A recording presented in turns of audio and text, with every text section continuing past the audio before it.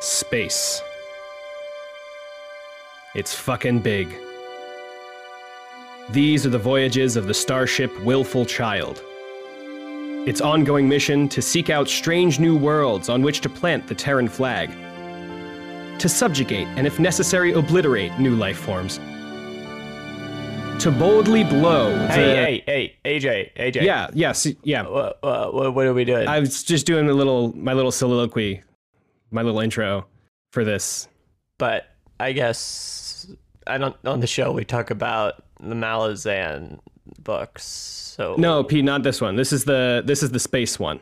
Well, I know the books are a little trippy and like the magic, like maybe if you want to say you're in space, like Warrens. Do you mean maybe? But I don't know if I would characterize I mean, Warrens it. are spacey, but no, I mean like actual like real space. Like I have the Steve Erickson book right here, Pete, the space one. Oh, his science fiction satirical book, Willful Child. Yeah, the Star Trek farce, Willful Child. Well, by I Steve remember Erickson. he mentioned it when we interviewed him. I don't know if you heard. We did, yeah. Thank you for asking. Yeah, we did talk to him. Yes. Um, This bit is too long. the bit's way too long. We killed The it. bit's way too long. We dragged the bit can't get out way of a it. mile Hey, down the road and murdered it. Hey, welcome to 10 Very Big Books presents Willful Child by Steve Erickson. Yeah, we read another book. We read a separate book. It's different this time. Yeah, and we're only going to spend one episode talking about it instead of 8. Yeah, which will be Hopefully. nice. You know? Yeah. I don't know if I could Yeah. spend 8 episodes talking about the book. I don't know. I think we could. Anyway, I'm AJ Fileri, producer of 10 Very Big Books, producer and editor. I'm Peter. I'm usually here, so I don't. Peter is always here. So with us today, We have a special Right? guest. we have a special guest, Star Trek aficionado and expert, Nathaniel Alabaster Quinn. Oh, you guys are too kind. Also, that's not my name. My name is Sure. Nathan Quinn, and expert Alrighty. is probably a little too much, but I am a Star Trek enthusiast. Sure, yeah. Glad to be joining you. First Yeah. time, long time. That's why, and that's why Nate's a good friend, and we want to bring him on for that because I would say I don't know about you, AJ. I've watched maybe about a season in Next Gen, about a handful of original series, but like Sure. it's not. I don't know. I'm not deep in the paint. Aj, what about you? I have only ever seen clips. I've never watched one full episode of any Star Trek. Never a full No, episode either. Boys. Never a full episode. Boys, that hurts me. I have seen every live action episode and movie of Star Trek. I have to say I have not gotten around to the Star Trek animated series because the original series, I'm going to admit it, we'll get it clear the air right now. The original series was never my favorite, so I never did make it around to the animated version of the original series, Right. which is probably going way over your guys' head right now. Yeah. Yeah, Anyway, so yeah, I guess I am the resident expert when Yeah. it compares to you. I know two. so little about Star Trek that I can't tell if you not having seen that is consequential, inconsequential, Right. or Yeah, you I know. know. I would say rarely talked about, but apparently people like it. All right. So, we all read this book. It is significantly shorter than any one of the Malazan Book of the Fallen books. Yes. It's like not even a Yeah. interior book Yeah, it's- of some of Yeah. them. It comes out to 300. 320. Yeah, well, that's with the preview of the next book. And, Oh, right. Yeah. and Nate, I don't think you've read any of the Malazan books, but it's 300 pages, but also Erickson's writing here in such a completely different style. It is easy breezy cover it girl. is so We're easy to flying read. right Oh my through. God. It's a total comedy, you know. Yeah. Whereas I was like gonna say. the Malazan text is a bit denser. It's a very bit different denser. style when it comes to the prose. Yeah. You know. Listening to you guys talk on 10 Very Big Books about the Malazan, as I've now heard Yes. it's supposed to be pronounced. Oh, The expert Nate over here. Malazan. I did listen to that episode. The Malazan series sounds like he just kind of wrote Willful Child as a fun romp. Fun through and the Star Trek flirty and universe. yeah. It's very fun. And for me, and then let's get into talking about it. You know, it was very interesting. Usually, when I'm reading books to get away from reading Malazan so much, I'm like trying to have a palate cleanser. I don't read more Steven Erickson. Sure. If that makes sense. You know? Yeah. But it was very interesting to read him kind of outside of the world of Malazan and outside of that setting and really outside of the genre because although they're both genre fiction, I mean, the two are essentially unrelated, you know? Yeah, absolutely. Yeah, and there is a long history of authors writing books in the Star Trek universe proper, and kind of adding their own stories to this canon, because there are official Star Trek novels. I've read a couple, not a ton. And but, how are they? Hit and miss, as you can imagine, from kind of a licensed product where the license holders probably don't care too much how the quality is. They just need to churn out product for people to buy. Yeah. But usually they are they're very dedicated fans who are precious about the Star Trek kind of universe and don't want to add anything or screw anything up. They're not shipping any characters, for instance, in their Star Trek novels that are official. Whereas Erickson clearly wanted to have a go. Yeah, we did say some things about Star Trek. It was very fun. Yeah. I'm glad you feel that way, that he said some things, because they all went right over my head for the most part. So there's a part early on in the book where Hadrian Sawbeck, who is the captain analog, I guess, right? He's the main character. He is right? the main character of the book, right? He is the captain of the Willful Child. He's the captain now. Yeah. He describes he's the captain now. He describes as living his life in episodes, which I thought was just funny because it's Star Trek. They have episodes. Yeah, it's a bit into the book, but they do actively acknowledge, another character says to the captain that they actually live his life in they talk episodes. about a camera thing, right? Oh, yeah. Several times the AI references. will try and do a zoom in. Yeah, dramatic zoom in. Yeah, it's great. Yeah. So I just have a list of kind of what I consider to be the 17 episodes in this book. Oh, and I guess it's worthwhile saying, I guess we'll spoil the book kind of. Yeah, but I think there's going to be spoilers, but it's still extremely honestly, fun to read. I don't know if there's anything to spoil, Yeah. That's my opinion. Yeah, honestly, I'll say it right now. The plot, it's pretty light on plot. Yeah. It's more as such an episodic thing where the only kind of through line is what you learn about these characters and their motivation. I agree, yeah. And even that, pretty light, pretty fun, Yeah, pretty loosey-goosey and low stakes. Yeah, you could kind of... if you wanted to be very safe, you could not. Listen, you don't even... listen if you want. Look, you could read this book in 2 days, like I did. I read 5 chapters, I don't know, sometime over the last month, and then I read the last 20 chapters yesterday and today. So to listeners of the 10 Very Big Books podcast, if you're reading the Malazan series along, this is nothing. Go ahead. Yeah, this is quite literally read nothing. This in 2 days, not even. And I just got to say, I don't know, we have a nebulous format for how we're going to tackle the book today, but Tammy, top character, number one. Tammy I'm a Tammy fan, take me, Yeah. That's my official stance. No, Peter, no format Bond wants to come out and say. I just want to take a stab because I kept reading it. I kept being like, man, she gets me, But she gets me. Yeah. I just think I'll stop you right there. Tammy does use male pronouns, which honestly there's a lot of gender stuff going on in this book, and I have not decided what to think about it. I agree. Yeah. Yeah. Let's see. Quick look at the characters. I think. I don't know who my favorite character is, actually. I'm a big fan of Jimmy Eden, the comms officer who just keeps getting switched out with Hadrian's cousin. With the other comms officer. Yeah, one of Pulaski. them is always I love the cousin. Yeah.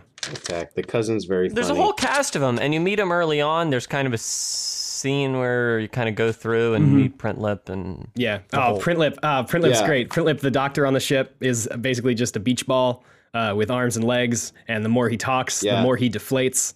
Oh my God. I will say Erickson has been very, very inventive as far as his alien descriptions and inventing his aliens go.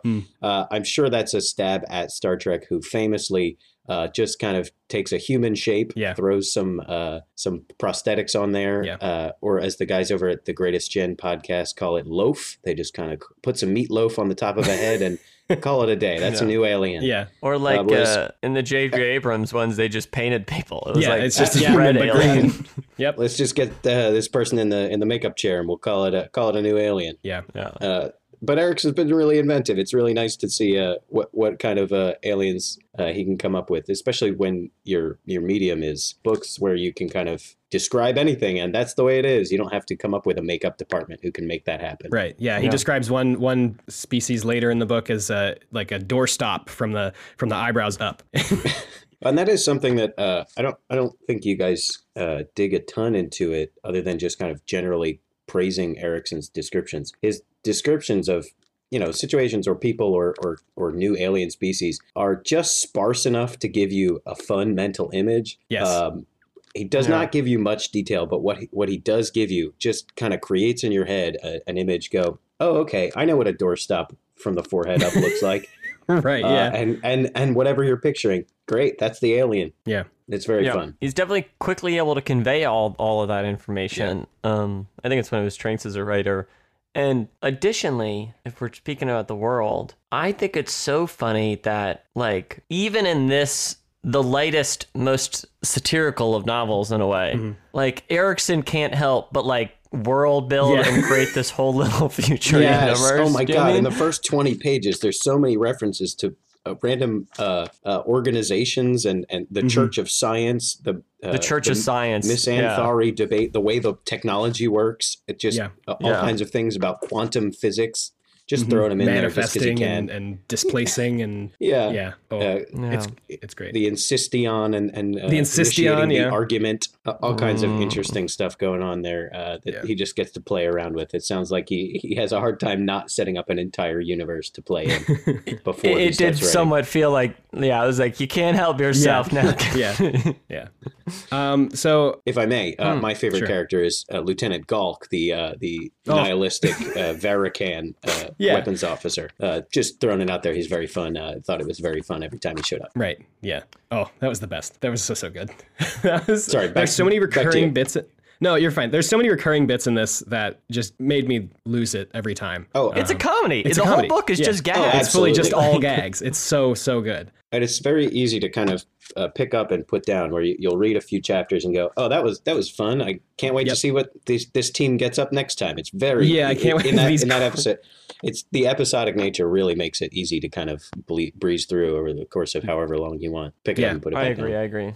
Yep. And that's why, not to harp back on the Malazan anything, it's so funny to have it be such a chill pick up put down thing, because that's like normally not the vibe I associate with this author. Do you know what I mean? Yeah. And this came out in 2014, which is after the Malazan Book of the Fallen is over. I think it's a thing he wrote. I wonder where it falls in comparison to the Carcanis trilogy. I'll go into that. You don't say something more interesting than this. So I don't know. I just like I said, I took the notes on what I considered to be the 17 episodes. So I think I'm just going to kind of read through them, and then if anything sparks your fancy, right off the bat, the first episode. I got bad news though. Sure. If you just Google Steven Spielberg comes up first. So Erickson's got his money cut, his work cut out. We got to get our community Googling. Just start Googling he's Steve not Erickson. The number one Steve, and that's a shame. But maybe someday, maybe one day. Oh wow! So it came out. It came out after Forge of Darkness. Let the record show. Great. Anyway, Dozo. Okay, so there's the prologue. We get introduced to everybody. Great. The first actual episode, I think, is they're in T-Space, and they... Or no, they're not in T-Space yet, I don't think, but they encounter a ship with a rogue AI. And I'm going to pause right here because it was this is the first time this book made me laugh very hard. They see the ship, and the captain requests an extreme magnification on the target. Something blazed on screen, a raging fire that bathed the entire bridge in blinding light. What is that? Hadrian demanded. Extreme magnification, sir. I think it's a thruster. It's just like, it's just like, it's so good. It's just like, because you see all these things, I don't know, I guess Star Trek for the most part, but like they'll zoom in and it's just like exactly where they need it to be. And it's just like, if somebody kind of doesn't know what they're doing, you're going to zoom in on a thruster. And it's like, absolutely. Enhance. Right. And by that point, exactly. we've already met his crew there. He's kind of done the whole rundown of, oh, this is my crew, the weapons officer, Lieutenant Galt, all that kind of stuff. But we haven't gotten really a super good feel of who they are as people. And then that's the first instance where you realize, oh, this is like the D squad who have all been assigned to any ship based on with this fucking clown, based on his entire whims, which we find out are very aesthetic and very little other reasons why he picked his crew, and otherwise just entirely random. It's really the D squad. Yeah. So we come to find out. I think the screensaver too. Oh my god, the screensaver bit was great. Another Star Trek reference, because every time they're on Star Trek, they're seeing the view screen in hyperspace, and it, or not in hyperspace. Excuse me, that's Star Wars. When they're at warp. Wow. Excuse me. When they're at warp, the stars just stream past you as fast as it can be, as if there's a camera just pointing out to the ship. So Hadrian Salvac, of course, he wants to see that. He wants to see stars streaming by. He wants to see something. Whereas, but of course, in T-Space, you can't see anything. So they have to invent a screensaver to play on the main screen for him. It's so very good. It does come up a few times. Something about kittens later, and he gets a run in with those kittens. And he bars kittens from appearing on the screensaver. Yeah, that's after they encounter the self-aggrandizing time gate. Yo, the fucking best. Take it back, Tammy. Self-aggrandizing time gate's the best character in the book. Another great Star Trek reference. Oh, really? Combining a couple, yeah. All right, hit me. I just assumed we were having fun with time. I don't remember the episode titles. I want to say The Naked Now, but that may be sticking my head for another reason. You don't need... Nate, if you can say whatever you want, we will believe you. One of the original series episodes is just an excuse to send the crew of the Enterprise into 20th century Chicago or something, where they are all dressed up, like gangsters or whatever, because that was the set that was on the Paramount lot that week. So they had to save some money and send the guys to 20th century Earth. So they show up on a planet. I don't remember why, and there's literally an arch that they just find, and I think it's Bones goes through first. The Doctor ends up going through first, and they have to chase him down and go after him. And there's all kinds of because the one character goes through recklessly. Yeah, so I guess Buck, it's because he's high on Ambien. It's very silly, but so that's a perfect example of a Star Trek reference where it seems like Erickson is picking up these ridiculous premises from either the original series, mostly from the original series, it seems like, but there's a lot of references to other Star Trek properties. Yeah, so how often are these episodes kind of direct riffs on OG Star Trek things? It seems like maybe half, maybe less than half seems to be direct references to Star Trek, kind of literal episodes, and other ones maybe are so I don't want to skip through AJ's order here, but the do whatever. We're episode here. Where they're hunting the chicken with the Marines through the bowels of the ship is totally an Aliens reference. And Peter, I'll have to thank you. Yeah. You lent me Aliens a few years ago for me to watch for the first time. So I finally get all the Aliens references. But Erickson is happily borrowing from all kinds of sci-fi properties to get a fun activities for his B squad, D team, whatever I said. Adventures. I love that part because they're just like, why do we have a sewer on the ship? And it's just like, well, redundancies. And there's like, has it ever failed on any ship ever? And they're like, well, no, of course not. And another great moment from that is when Tammy, your favorite character, because of course I agree. Tammy is. It turns out Tammy is injecting spooky lighting and dripping noises. In the sewers. They showed out in the sewers, and Hadrian has to insist that Tammy turn off the dripping sounds and the spooky lighting. Right. The flickering lights, I believe it was. Yeah. It's very good. Very funny. Yeah. It's funny you read the Marines thing as an Aliens riff. I guess because of how much Malazan I've read. Like, there are a lot of Marines in that series, so I almost viewed it in a meta almost way. Do you know what I mean? But I don't know. Marines exist in the real world. So. Yeah. Oh, right before they get to the time gate, actually, we get they find that ice planet in T-space, and they displace into it and find that the AI that was supposed to help the Terran race that was there, Ascend or whatever, couldn't do it because they didn't leave someone behind to hit the button. Right, and they were all in limbo. They were all in limbo because nobody stayed behind to press the button. Right, and I think that's like the first time we get, I don't know, that Hadrian is actually kind of a good captain. I don't know. Just by virtue. I don't know if I'll follow you on that debate train. is still. I don't know if it's good captain. Just like he is a problem solver, I suppose. But I think almost his problem solvingness. Yeah. I'm a great speaker. I think that was almost more of a parody. Do you know what I mean? Because like, isn't the idea that like they're riffing on that Captain Kirk for being a huge blowhard always saves the day? Yeah. You know what I mean? Right. So I think it does seem that the initial character sketch of Captain Hadrian seems to be, what if all of Captain Kirk's qualities for being a blowhard and making the job more difficult than it needed to be, just so he can save the day. Right. What if that was his entire character with very, very few redeeming characteristics instead of just a few more? In Kirk, the redeeming characteristics are still very few, but the show is about how he's the hero, and this one acknowledges, well, Hadrian kind of sucks. Yeah.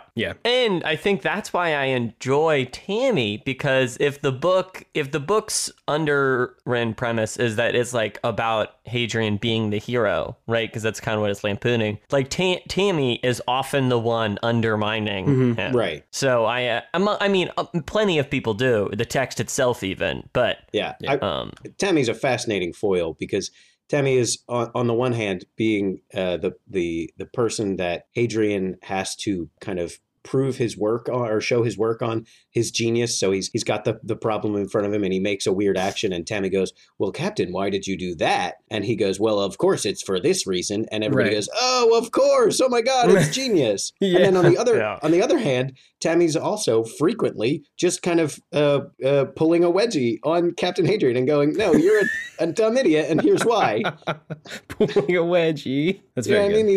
I mean, Tammy's constantly catching him off guard and making his life. It's a really interesting dynamic, a cool give and take that I think it seems like Steve Erickson, this is going to be just kind of almost an empty compliment, really kind of had to sit down and work hard to find out, well, what kind of character could possibly play off of a genius. It's an AI, which is also a genius. They have to both be geniuses. Right. It has to kind of be the Sherlock Moriarty thing, where they're rivals, but also they respect each other, that kind of thing. It's very interesting. Yeah. They're on the same playing field. Right. And I think that's where the dynamic comes from. Yeah. So do we want to get into the discussion of what the worth of an anti-hero is, whether it makes for a hero in, like, does Hadrian ever live up to being a hero, or is he anti-hero the whole time? Let's bite into it. Interesting. It's tough. I don't know if I'd call him an anti-hero. Would you, AJ? I don't know. I don't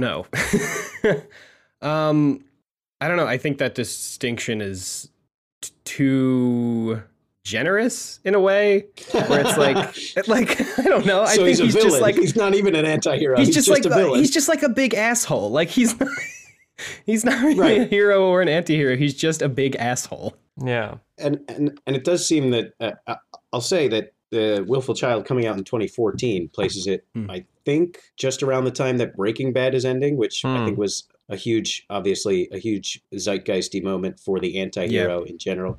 It seems like Erickson is kind of already poking fun at the idea that these main characters are anti-heroes, and but they've got a heart of gold or whatever that is. You know what I mean? Like every turn, it seems like Hadrian's he's trying to say, oh, Hadrian means well, and his goals are lofty. It's like, okay, but he also did a really gross thing last time, or he also murdered a bunch of people, or you know what I mean? Like it's very interesting to play with our expectations that this anti-hero, if we want to even give him that much, is redeemable or worthy of anything more. Yeah. See, I guess I feel like I can't even go to that zone because, I mean, I think you're dead on with most of that.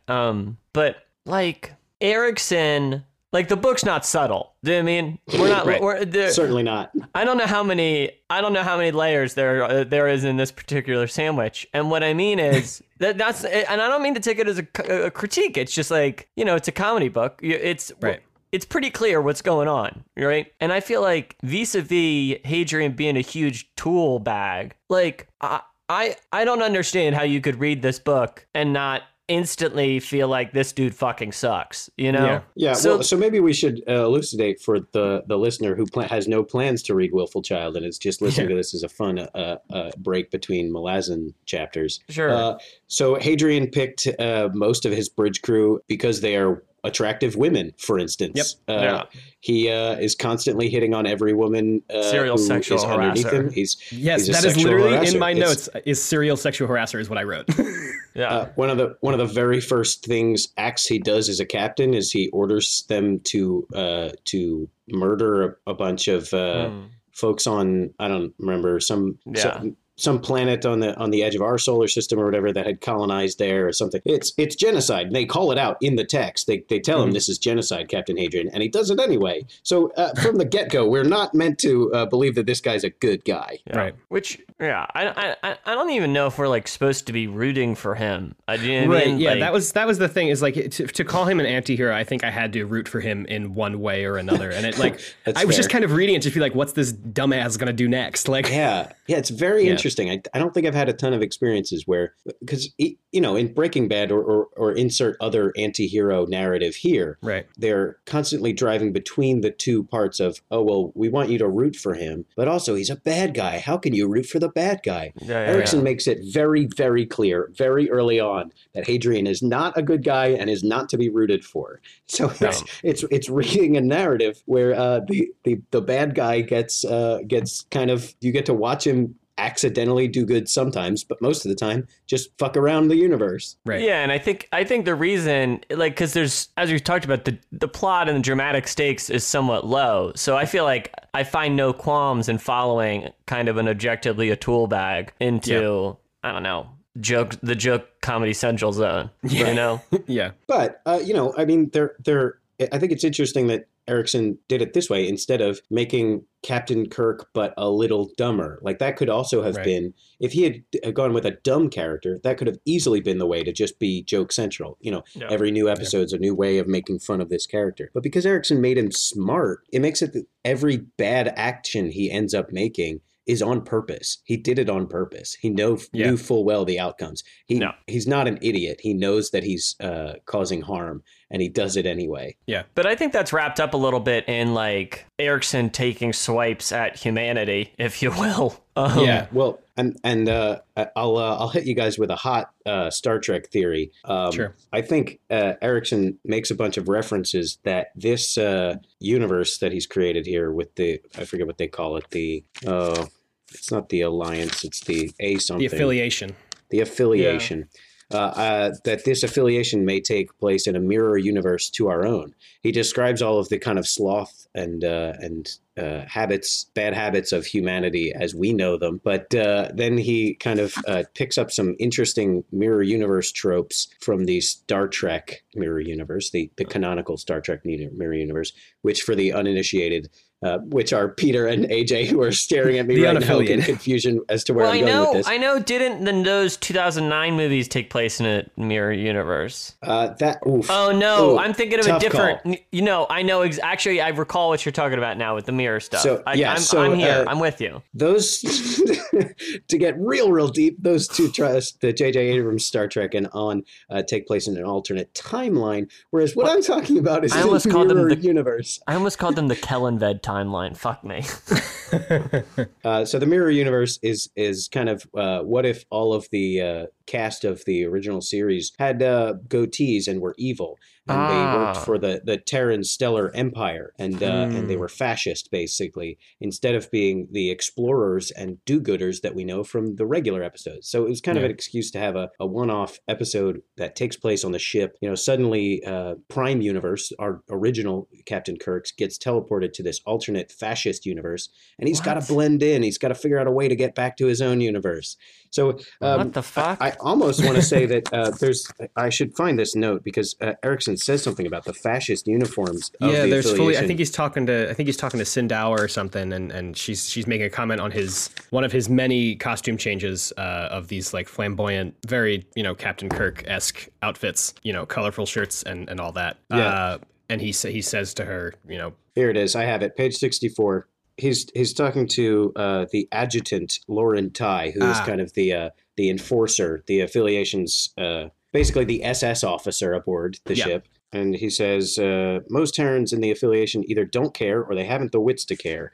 In fact, Adjutant, we're run by fascists in all but name. And she says, no, we're not. And he says, look at that uniform you're wearing, Ty. Black on black on black with that red lightning bolt? Please. How many useless wars have us Terrans dragged the whole affiliation into? So I think he's making reference to the fact that if we're not careful, this is our future. This mirror warmongering future. And what if not our present for sure? Oh, sure. Definitely. So what if the Captain Kirk who was teleported to or transported to the evil mirror universe was not the do-gooder Captain Kirk, but the monomaniacal kind of he's just entirely self-centered version of Captain Kirk. This Hadrian isn't Captain Kirk somewhat self-centered in the first place? Yeah, but he thinks he's doing it for the right reasons. Mm-hmm. Whereas Hadrian knows he's not. Yeah. I don't know. Yeah. I think my favorite of the episodes may be the Time Gate one, but I think it's great. I think I had the most fun when they went down onto planets. Sure. Well, do you know what I mean? And they make reference to that being the most interesting thing, because Hadrian is always angling for an away mission. Fighting Tammy for the prospect. Tammy's entire goal is to kind of get to the other end of the known galaxy.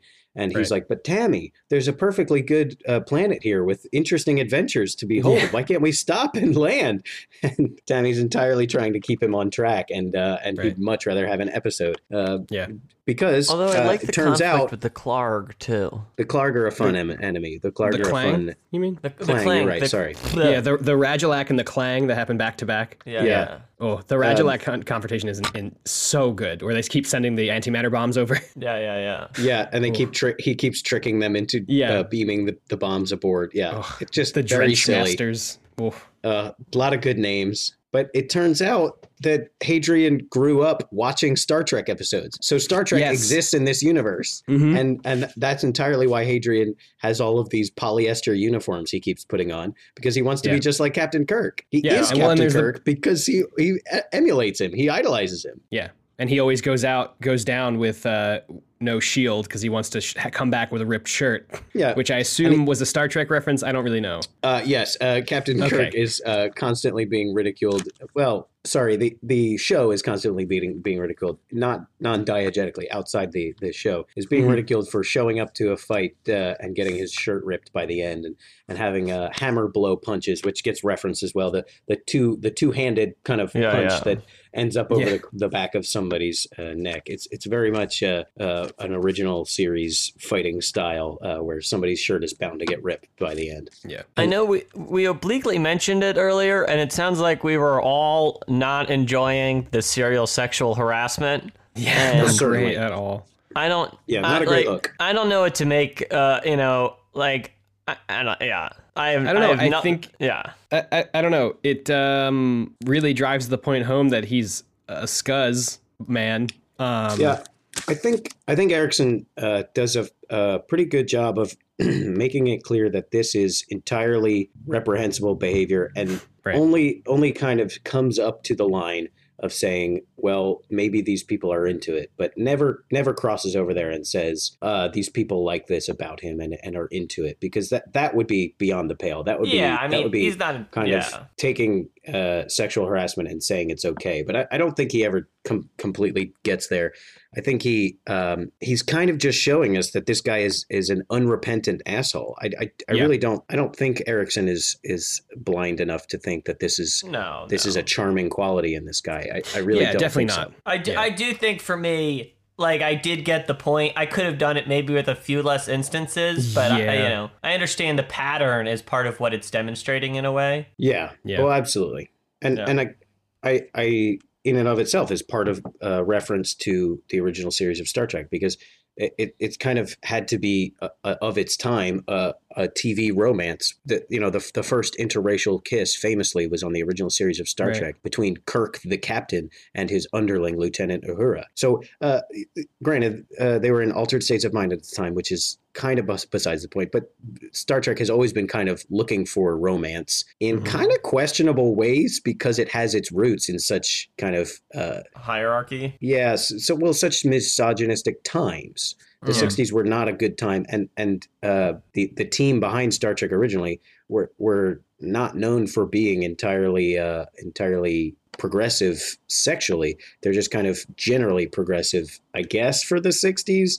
But most of their focus was kind of on, I don't know, it's tough to say because they were ahead of their time in that they wanted women on the bridge in power, but they still made them to be sex objects. It's so tough to kind of analyze that history of Star Trek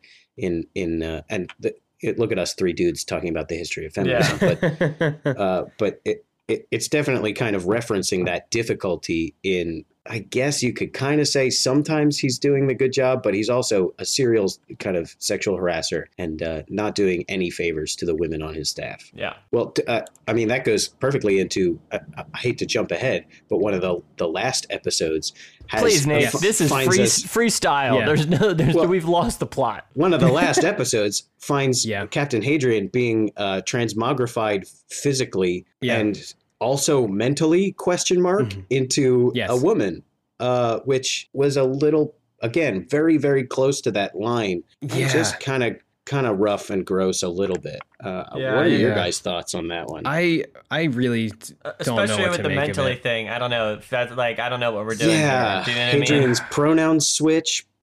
Kind of, but their parents still call them their son. I do like the parents showing up is funny, but and everybody still calls him sir. It is confusing. And halfway Hadrian's sexual identity switches from male to female, which I guess fine, but also Hadrian's sexual preference switches from heterosexual male. It's like a very binary. Interested in females, to then being a female interest. They make reference that now that female Hadrian is bi and interested in both men and women. Yeah, it's like okay, I guess we're doing this now. I guess we really have to dig into that. Yeah, I have nothing else. Yeah, that's that. Yeah, I really don't I feel like I can't say anything. I don't jive with those parts. That's that. Yeah, I it definitely made me a huge fan, and I wish that it ended, but it didn't. It definitely felt like. I mean, I did feel like it was referencing an original series episode that's maybe sketchily in the back of my mind, but I can't recall any specific details. And honestly, even if it was, maybe that one was better left on the cutting room floor. Yeah. Right. Yeah, I could see that if it was a commentary on a specific episode, but I don't know. If you can't even think of it, Nate, then I don't know if it was a worthwhile commentary to make, you know? Yeah, well, honestly, I may be getting it confused with that Futurama episode where they end up on the planet of the Amazonians. Have you guys watched all of Futurama? Yeah. Yeah, I know that episode. The episode that famously features Death by Snoo Snoo, where these Amazonian women suddenly take control of these guys.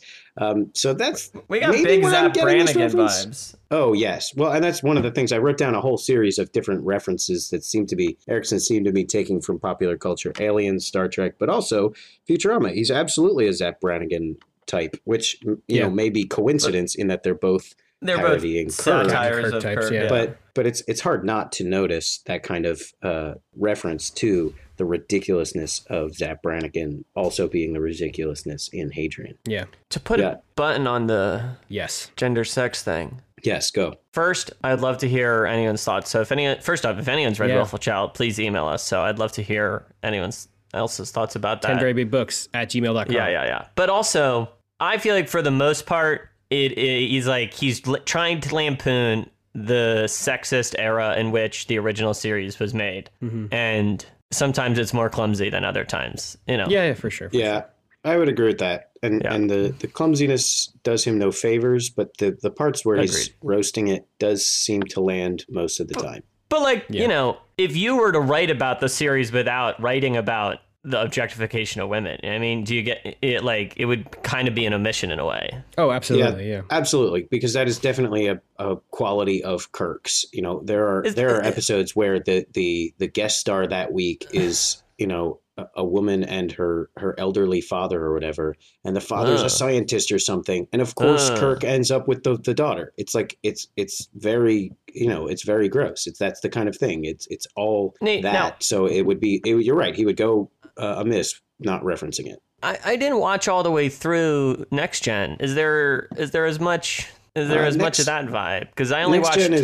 Next Gen is much better, but there are still moments where you know, we're on a planet and so and so have to fall in love with the beautiful person, or there's the episode famously where Data the android needs to learn love, and he falls in love, quote unquote, with another officer on board, or the episode, sorry, stop me if you've heard this one, the episode where Geordi LaForge, the engineer, creates a hologram of another engineer who's a woman that he looks up to in the holodeck, and then ends up having a relationship on the holodeck with this woman. But Jesus. Record scratch, then he meets her in real life and she finds out, and yeah, it's gross. What the fuck is going on here? Yeah, I mean, so the Next Gen is a little better, but also it has What are we Geordi doing, LaForge. Gene? Unfortunately, yeah, Geordi LaForge kind of his whole vibe is very much gross. It's very much the pickup artist type deal. It's very much kind of hashtag lonely boy kind of stuff. Sure. It's kind of gross. Yeah. Yeah. Alrighty, well let's throw a bun on that and Age. Let's get a favorite episode from the two of you. Then we'll maybe talk big picture and kind of wrap up the thing. Yeah, that's great. I think, God, it's kind of a couple of episodes, but they're all generally in the same exact area. When they meet the Plog at the edge of the known universe. Yes, I was going to say the Plog. And it's fucking this huge, you know, operation. They're all the collective or whatever. You're thinking of the Borg Collective. This is the Plog Collected. Sorry, the Plog Collected. Yes, exactly. It's another Star Trek reference, of course. Oh, that's so good. Yeah, and he and they ask for just Hadrian's left eyelid, and he says, "Well, we can just clone you one." And they're like, cloning? Right.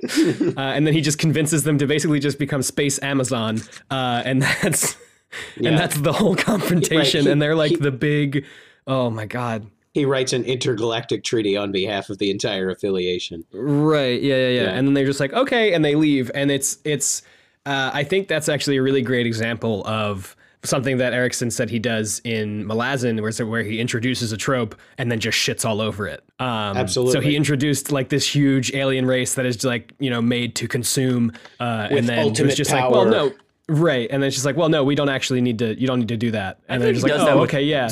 I feel like he does that with so many races and things in the books. Like they stomp into the room and then the balloon instantly starts deflating. Yeah, exactly.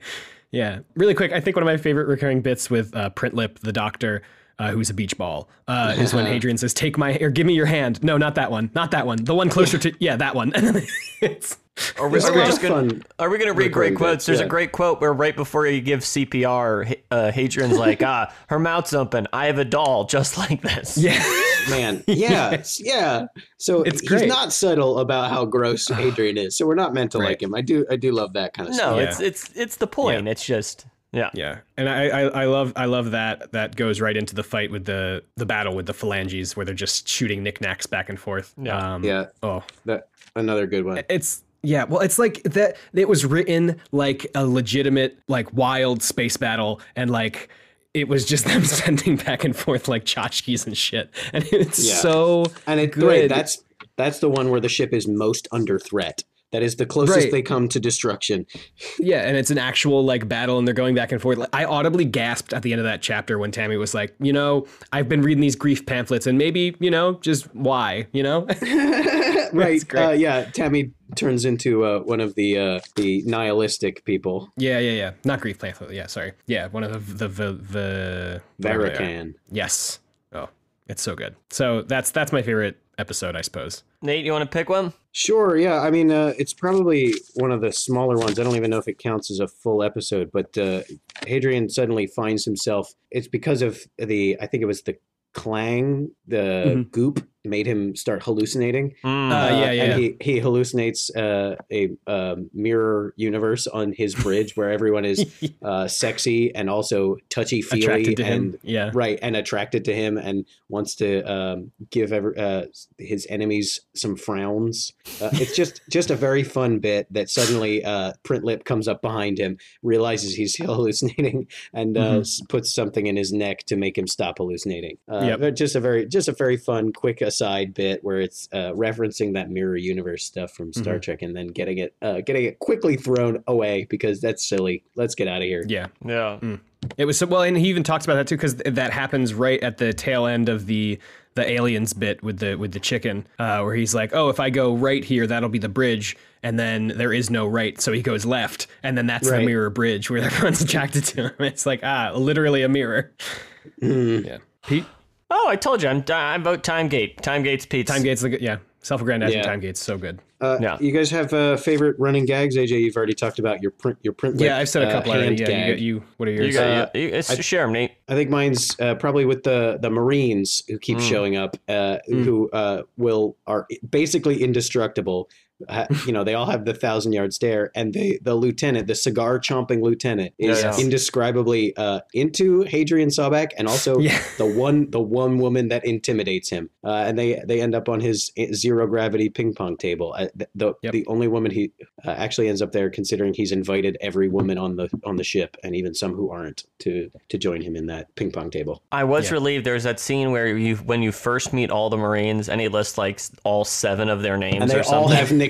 It's so good. Yeah, it's like Sweepy, Muffy, and then one is Charles, not Chuck. Yeah, it was Charles, not Chuck is the best one. Oh my god, lots of good names. In Malazan, you're always meeting these like squads of 6 Marines that have a ton of names, and I'm like, I can't. The names are gone. I'm forgetting every name.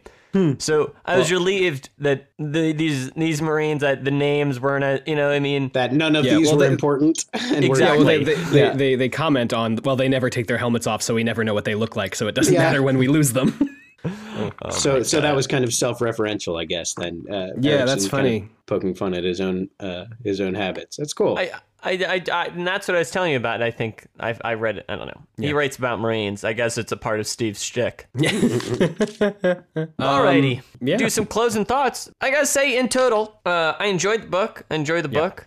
It's such a specific book. I guess I would have to, I don't know if I'd tell everyone I know to read it. Do you know what I mean? Because it's kind of a specific parody. But I do think if anyone picks up the book, they're gonna have a pretty good time. I guess that's how I feel. If you're looking to chill out in low-key space joke zone, I think this book's gonna take you where you want to go. Do you know what I mean? Yeah. But I think if space or sci-fi is even kind of your thing, And I don't know. I'd be curious to what you think, AJ, and you, Nate, because my passing, I feel like I got what it was riffing on, but maybe missed these specific beats that Nate's referenced. Yeah. AJ, how did you feel? It seems like you kind of knew the least in a way. Yeah, like I said, I've seen clips, and I know what pop culture has told me about Star Trek, which I think is really all you need. Yeah, I think you can get pretty far on that alone. Yeah, and the general vibe of what the original Star Trek was, which was very easy to read, from a clip. So you see one clip of Star Trek and you're like, I get it. And even without that direct parallel, it's still just a very funny book. But I do think you would lose a lot. I think you would lose a lot of why is this guy such an asshole? Why do I want to read about this guy? I think that is something you might lose if you don't really know anything about Star Trek. But it's really interesting that you guys say that, because I feel like while I was reading it, I was noticing all of the specific Star Trek references, and I was getting a lot of enjoyment out of those specific ones. I've got notes here that are just, full of random bits and bobs that are referencing specific things. Like, for instance, a really small moment on page 10. I don't know if you guys have ever seen the clips of Commander Riker on Star Trek The Next Generation. The way he sits in a chair, he swings his leg up over the chair to sit down in it because the actor had a back problem and he didn't like bending over. So he did that. And that's the way that Riker sits in a chair. It's become an internet meme, the Riker sit. But Hadrian sits in his chairs like that. all the time, apparently. So that's just a fun moment that I'm sure you guys didn't notice. And I was just like Nope, picking not up at all. millions of these going, oh, these are so fun. This is so much fun. Just picking up Interesting. these fun little specifics. And I was like really surprised to hear you guys say how much you liked it, considering I thought the enjoyment was mostly in those specific moments. But I guess you're right, AJ, considering that you know the vibe of Star Trek, you know what that vibe is. You know when somebody's making fun of the kind of aims and goals and silliness, kind of haughtiness that Star Trek is, without having the specific kind of vocabulary for what the specifics are, but still getting the general idea of how fun it is. Because, as many jokes that are specific references, there's also a million jokes that are entirely Steve Erickson originals. Yeah, totally. That are just silly things that happened in space. So it is really fun read.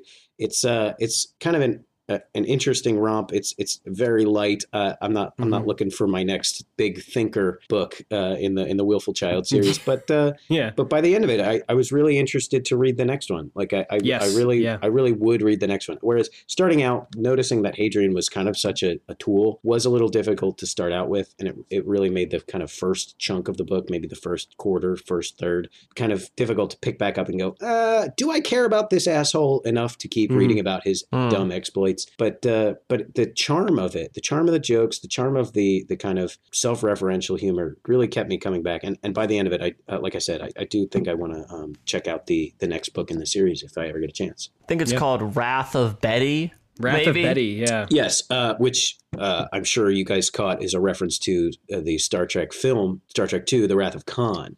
It's I'm sure, I think the other title is also a reference. The third book in the series is also a reference to a title. I don't remember it offhand. Honestly, I know Wrath of Khan, and I didn't put the two of them together. I was too wrapped up in the Betty of it all. Because Betty's a funny name? Is that what you're getting at? Yeah, I was just like, what is this Betty deal? Yeah. Nate, I think you're dead on, and I think that's a good caveat. I think the book's a great pickup if you have the right expectation. Like if you're coming in for fun space comedy, a satire, I think you're going to be having a good time. Because I can't overstate it. I mean, the book's funny. It's got jokes. It seems like if what you're interested in is a Malazan level interweaving plots with lots of setups that aren't paid off for 3 books from now, you're probably not going to get that. Yeah, and especially since in the Malazan series, Steve's really trying to tackle the human condition and the scope of human history and really big stuff. Yeah, it's a different vibe here on the Willful Child. Because the big issues are joked at in passing, like colonialism and sexism and racism and all kind of interesting topics are joked at in the and then it seems like put down to bed and go, well, that's good. Let's go to pass on to the next one. Yeah. Much as Star Trek did. That was entirely Star Trek's bit, was this week's high horse, this week's soapbox is race. There's literally an episode. Right. There's literally an episode where the alien of the week is one half white and one half black. And there's 2 different types on this one planet where the left half is black and the right half is white. And they don't like the ones where the left half is whatever the reverse of that. Whatever I just said, the reverse. Yeah. It's very that's on the super nose. deep. Believe it or not, Nate, I followed the analogy from So exactly. So making those passing references just makes you feel so warm and fuzzy inside as a Star Trek fan. So I'm really happy to hear that you guys enjoyed it too. Yeah. Honestly, I'm glad that you got some special Star Trek, because I kind of assumed there'd be a special Star Trek vibe that Pete just wasn't getting, Right. Yeah, and honestly, there's no shortage of Star Trek spoofs out there in the universe for people to check out if they're interested in people making fun of Star Trek. But Willful Child is one of the ones that I will keep. Like I mentioned, Futurama, a great parody of Star Trek every few episodes with Zach Brannigan. Galaxy Quest, awesome. There's the kind of Hitchhiker's Guide stuff that you'll get every once in a while. And then there's a comic that I read called Attack Pattern Tugs. Like there's stuff out there for Star Trek fans to find parodies of Star Trek. But Willful Child is definitely it's definitely up there for me. I'm going to keep it in that kind of parody pantheon. Worth your time. Yes, definitely worth your time for sure. Thanks to Steve for the hot rec. Steve Erickson. of his own book. Really. Yeah, the hot wreck of his He own came book. on your podcast to promote his other book. But honestly, it was a good worked. wreck. What? Hey, we're recording. Hey, He got 3 purchases out of it at we least. got 3 purchases. Can't say he didn't. Steve's out there hustling. Gotta get that bag. 3 books at a time. All right. Well, I think that wraps it up, right, guys? Yeah. Thanks for having me on, guys. This was fun. Oh my Yeah, gosh, Nate. thanks for coming on. Yeah, it was great when Peter came to me and said, "Yeah, I want to do this book, but I think Nate should also come on because he." And I was like, I immediately was like, "Yes, absolutely." Like Nathan needs to be on the show. Because the normal show has like different levels of familiarity with the absolutely. genre, and I thought it was good to emulate it in a way. And that's part of the charm of 10 Very Big Books is that's kind of the key concept. Wow. If I were to pitch it to someone else, that you guys Nate. kind of you guys stop. have different levels of interest and and expertise in the genre. So I was really flattered to be brought on as the expert, the Peter role, if you will. Do you pitch our podcast a lot? I would, We're amounts important, I'm going to be honest. No. I don't pitch it a lot. Maybe next time you're at a party or something, you could bring it up. Yeah, the niche is very small. However, if I ever mention, my friends Peter and AJ and their friends, well, Josh is now my friend as well, and India, who all do a podcast together, and they go, "Oh, what's it about?" That's part of the pitch. Is the different levels of interest and expertise. I think that's a key part of what you guys do, and it's a really cool project. Yeah. All right, Peter's done some flattery. All right, yeah.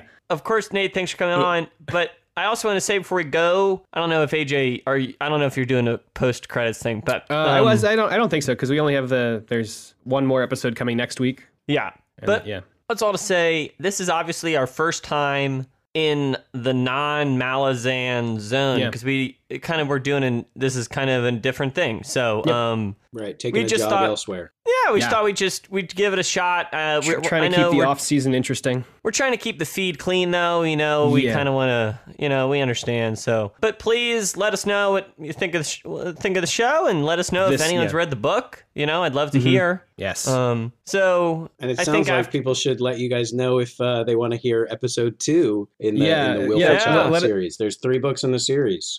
Mm-hmm. If you want to hear about the Wrath of Betty. Yeah. Or if you have any hot Steve Erickson book recs. We could read his first debut novel if we're really just going full. Anyway. Yeah. So let us know what you think of our first time kind of out of Malazan, so to speak. Yeah. I mean, we're going back. We got Memories of Ice on the plate, but still. Coming up. Yeah.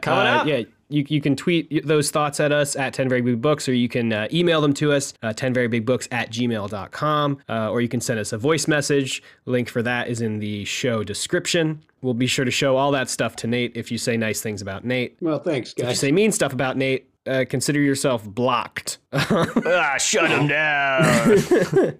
No. I'm glad you guys will be filtering that for me. Yeah, no problem.